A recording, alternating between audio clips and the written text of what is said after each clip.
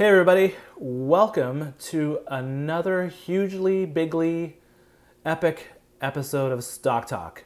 My name is Amin Reina and I am an investment coach and founder of Sage Investors. And as an investment coach, what I do is I work with and I help new investors and experienced investors who want to become more financially independent, but just kind of struggle and I feel essentially intimidated and feel totally confused by this whole investing concept.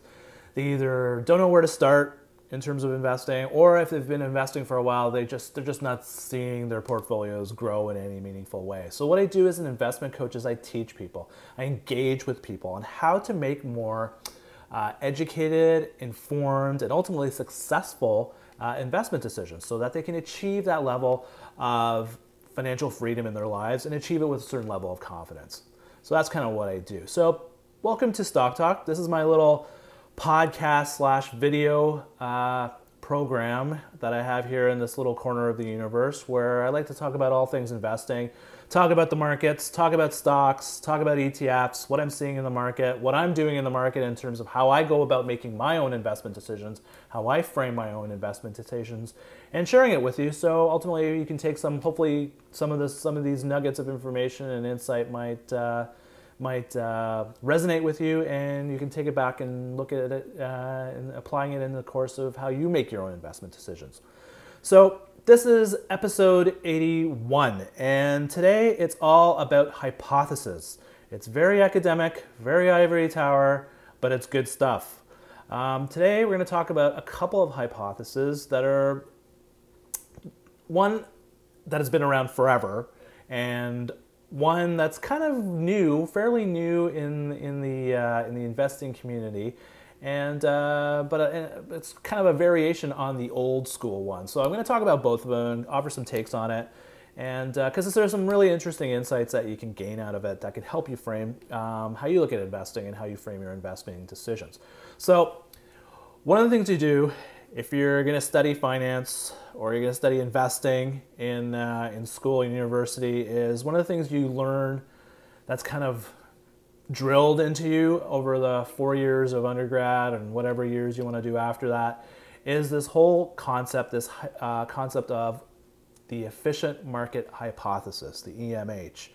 And it's constantly, I remember taking so many courses, investing courses, where this concept just kind of percolated to the top of any kind of discussion or any kind of lecture, and it's pretty dry stuff. I do remember getting close to kind of passing out on it, but it was there, and you kind of couldn't get away from it. So, cut to the chase. What are we talking about? What's the efficient market hypothesis, and why is it being drilled into our brain, into our investing brains? Well, the efficient market hypothesis is basically taking a look at stock prices and stock markets as a whole. And it's based upon, the hypothesis is based upon a premise that on two assumptions. And that one assumption is that people who are participate in the markets are rational. They make rational decisions. So if something bad happens, they will make an appropriate decision to react to that bad event. If something good happens,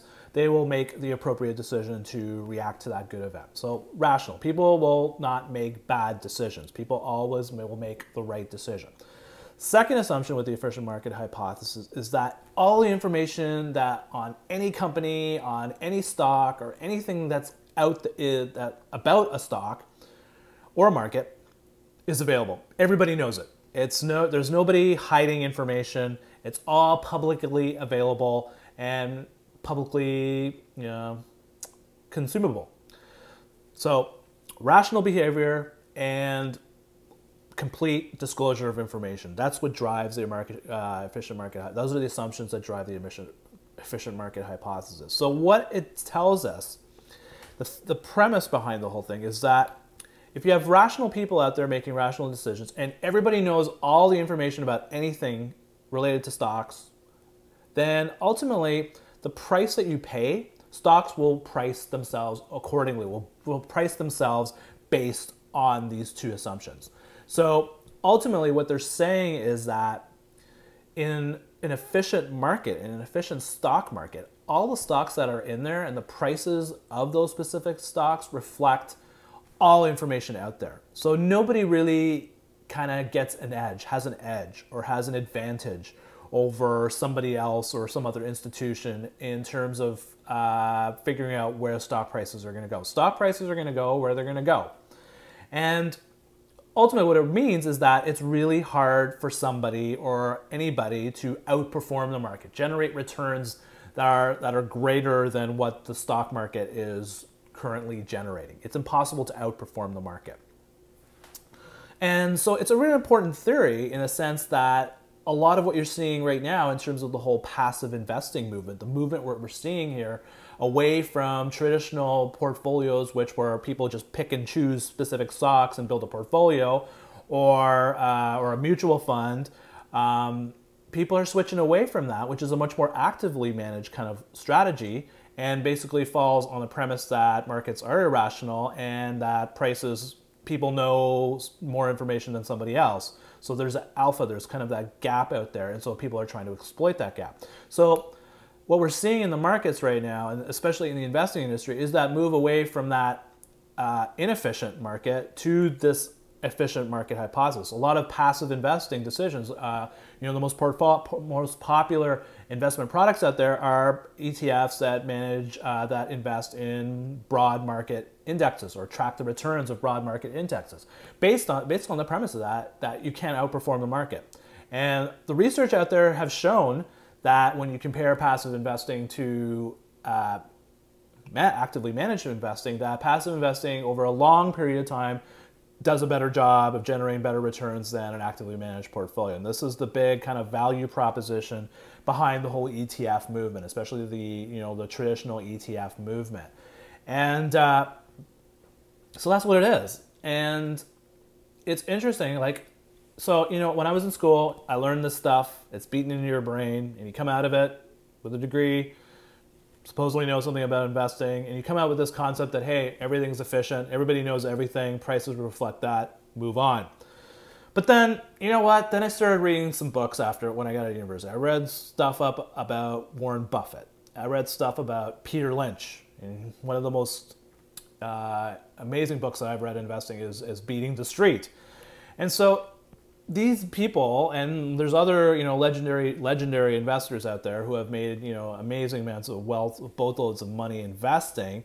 They kind of are challenging this whole efficient market hypothesis, because if you can't outperform them, how are these guys? And I'm sitting here reading these books and go, how are these guys doing this? But I was told that the markets are efficient, that price reflects, stock prices reflect all information. Everybody knows what's going on. So it's impossible to beat the market. But look at these guys. Buffett's doing it. Lynch is doing it. The whole whack of people are out there are doing it. There's something weird. So what they're saying, and what these investors are saying, was that, and when I read these books, I was going, you know what? They're basically sticking their nose to the whole efficient market hypothesis. They're saying, you know what? People are not rational, because people are human beings, and people have different opinions and ideas. There's buyers and sellers that have different attitudes and approaches to companies and stocks and investing. That's one aspect of it. That's what they're challenging. And the second part also is everybody doesn't really know everything. That certain people may have, and it's not because of ownership of information or privacy of information. It's just information is consumed in different bite sizes and different morsels. And so not everybody might have all the information out there to fully understand, engage in, and make an investment decision. A lot of times we're making investment decisions is based on educated guesses, because we don't know what's going to happen in the future. Nobody knows what's going to happen in the future. So it's interesting because after I got out of school, after having this EMH beaten into me, I'm going, you know what? This efficient market hypothesis thing is just what it is. It's just a hypothesis. I don't think it's grounded in any reality. So, and it's not just, and over time what I've noticed though is it's also, the people that are really successful at investing are kind of ones that are challenging these theories, but also the other side of it that's, I think, helping these people become better investors or people like Buffett and Lynch being the investors that they are, was they had a really good in-tune understanding of the behavioral side of the psychology of the side of investing. So when the efficient market hypothesis came out, there was nothing about behavioral finance or behavioral economics or anything like that. That's kind of a very, very recent last 15, 20 years kind of concept that's kind of into play. So what's happened is there's people kind of, looking really more into the behavioral side of this and kind of trying to see if there's some linkages with the, the efficient market hypothesis and, the behavioral side, try to, come up with some kind of linkage or some kind of relationship with it. So there's one person that I want to share you with. His name is Andrew Lowe, and he's a professor at MIT. He tried to sit down and figure this stuff out. And he came up with kind of like a variation of the efficient market hypothesis, and he calls it the adaptive market hypothesis. And it really focuses a lot on the behavioral sides of how decisions are made, and really more specifically on how irrational behavior manifests itself and how it can really screw with our investing decisions. And so part of it is a little bit of biology in this side of it and understanding how our brains function. And so he talks a little bit about and from understanding what the brain, how the brain functions, and basically how it works, how it shakes down is that part of our brain is basically made up of irrational thoughts, and part of our brain contains a lot of rational thinking, rational behavior. And so there's very instinctual kind of things and emotional things about our brain that we're doing. And these two elements, this rational and irrational side, they're constantly fighting each other. It's a constant tug of war. There's a war going on 24/7 in our brains between the rational side of our thinking and our irrational side of our thinking. There's always kind of competing.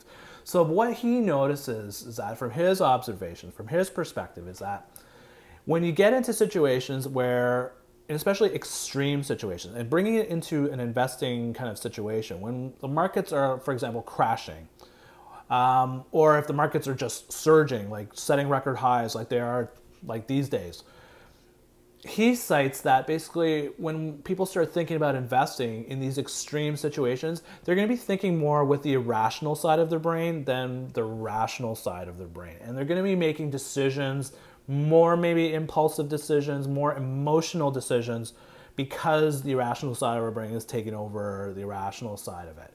And what happens is, and according to Mr. Lowe, he says, what happens is in these type of extreme situations, we get misperceptions.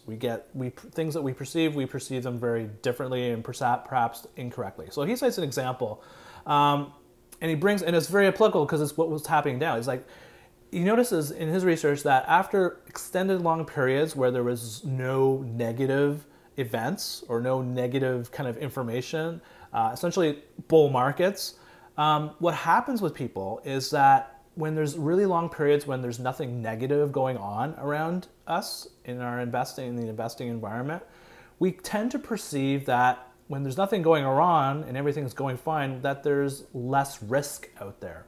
And what that kind of stimulates us to do is when we perceive that there is less risk out in the market, we're actually going to take more risk. So if you bring it back to what's going on right now, we've gone on there was a period where we went like, oh my God, how many weeks, like a ridiculous amount of weeks where the S&P or 500 didn't go down like more than 1% or something like that. It was just some like 180 days or something like that. Some ridiculous like stat that I saw out there. And so when you have these extended periods, if you go a long period of time without really a significant market event going on, you kind of will perceive to be, things are cool. And you know what? Everything's good. Everything's awesome. I'm going to go in and buy more stuff. I'm going to buy some more stock. And willing to take on more risk. So what you're doing is taking on more risk. The reality though, and here's the kicker right here, and this is the thing that, and it kind of just dawned on me really, is that, you know what? There is no, with stocks, and this is something I teach with people, is that there's no periods where stocks are risky and there's no periods or periods where stocks are not risky. Stocks are risky 24/7. There is a chance that any stock that you buy has the potential to go to zero. You could lose all your money. Stocks are extremely risky, no matter what. Whether you're in a bull market or in a bear market, stocks are risky. And so if you perceive, everything is going well and there's no activity going on in the market, and the market's just kind of like chugging along, going through the motions, and you start you're buying more stocks, you're setting yourself up for a real hit. Because when the market starts to go down and go down meaningfully, that irrational side of our brain is going to kick in and is going to win out in terms of our decision making, and it's going to help, and chances are we're going to make lousier decisions. And so this whole concept of Mr. Lowe talking about the adaptive market hypothesis is really about how our brains, if something keeps going for a certain period of time, and our brains kind of like adapt to it, then we kind of fall into a sort of element of an era, kind of a feeling of a false security, and we rest on our laurels and we get complacent. And that is really one of the most dangerous times as an investor, is kind of dropping the ball, letting our guard down and saying, oh, you know what, markets keeps going up, oh, I'm just going to keep buying stocks. I'm just going to keep buying stocks. And so that's kind of what's going on right now in the market. We've had this incredibly long period of really, since 2009 and since the Federal Reserve started dropping rates to practically nothing, we've seen an incredible surge in asset prices. And it's gotten to the point now where it's kind of expected. Markets are setting records on a daily basis, and it's just becoming the norm. And when things become the norm, we adapt to it. And so this is where the adaptive market hypothesis comes. We adapt to these situations and we assume these events to be normal, when in fact they are just as risky as any time the market craps out. So I find that really interesting that he's brought this kind of behavioral component and brought it into this kind of understanding of how the behavior side of our business, of our thinking and how we make decisions really can lead us down a really bad path. And so what are the conclusions what are the conclusions here? So, we have the efficient market hypothesis based on rational behavior, and you have this adaptive market hypothesis, which is kind of fronted on irrational behavior. So, is one better than the other? Is one more superior and is one right or one wrong?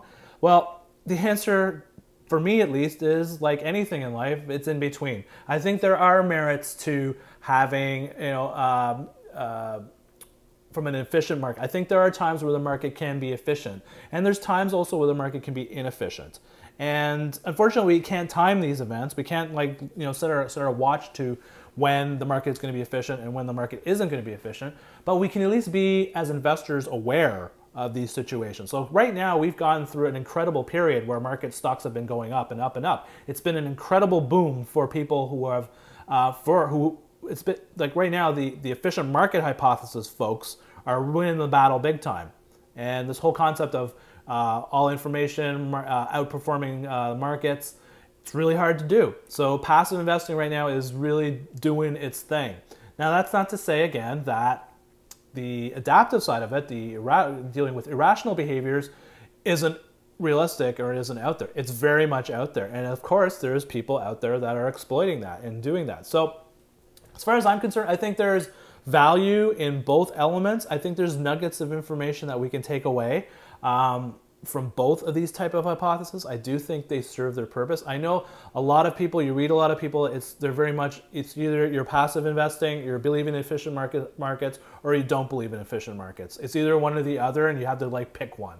Well, I really think as investors, it's about absorbing information and understanding concepts and perspectives. That's going to help us make better investment decisions. And so I think there's a little bit of nuggets of value that can be derived from both sides, the behavioral side and the non-behavioral side.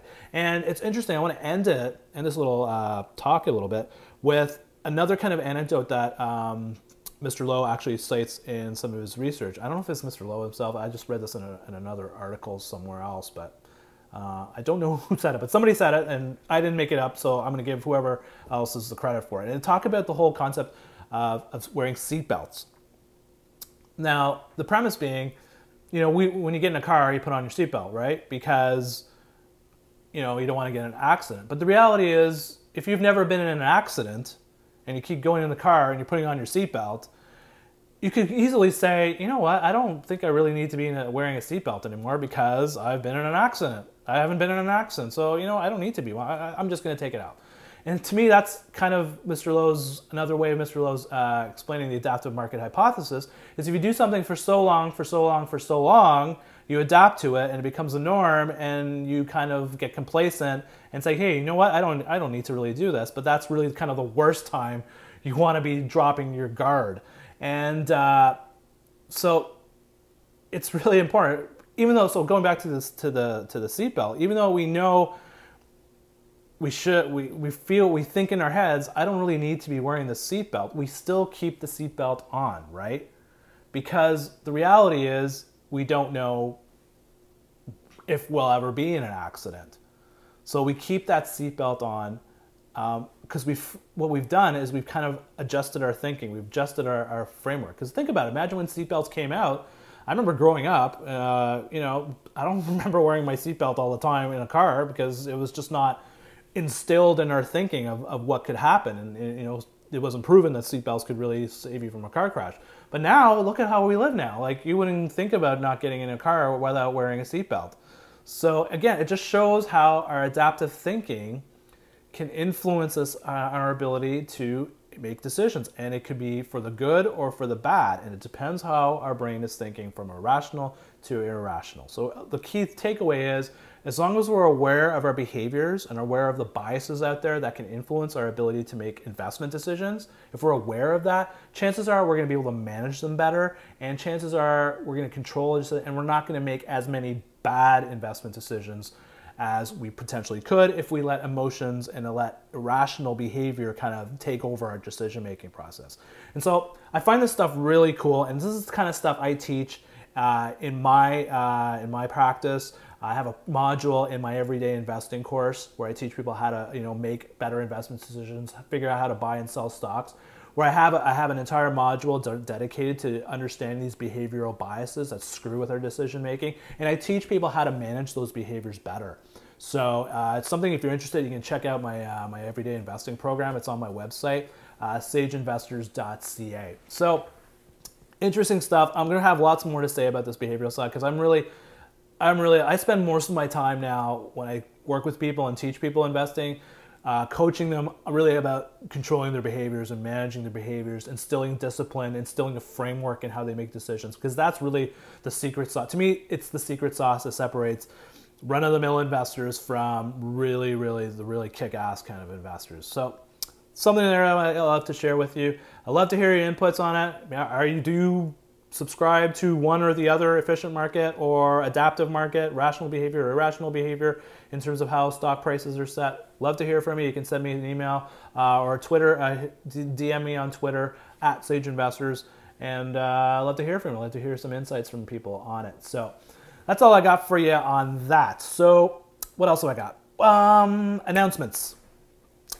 Just want to give you another quick reminder that my next webinar, and it's a free webinar, is coming up on Tuesday, June 27th at 12 noon Eastern Daylight Time.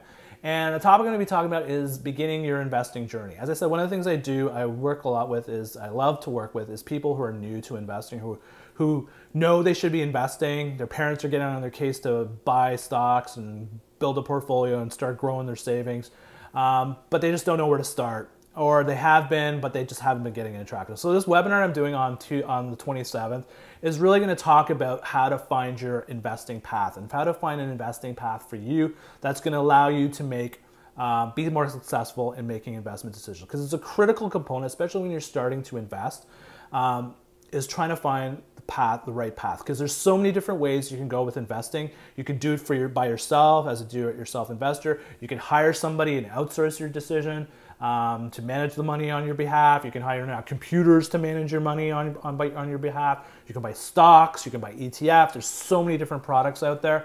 So what I'm trying to do in this webinar is just kind of give you a little bit of clarity to get started and kind of give you that kick in the butt to kind of get you started investing and just making sure that you can find your investing path. I'm going to share some insights there with you and share some opportunities that I can have to work with you to help you find your true investing path. Because once you're on your right investing path, once you have the competencies that you've been to develop to make better investment decisions, your chances of reaching that element of financial freedom I think they're pretty much in your favor. So it's on the 27th. If you're interested, just go to my website, sageinvestors.ca. There's a registration page right on the homepage. You can just drop your email and name, and I'll send you the contact information, the login information, so you can connect up and listen in. It'll probably be about an hour long, so it's basically your lunchtime.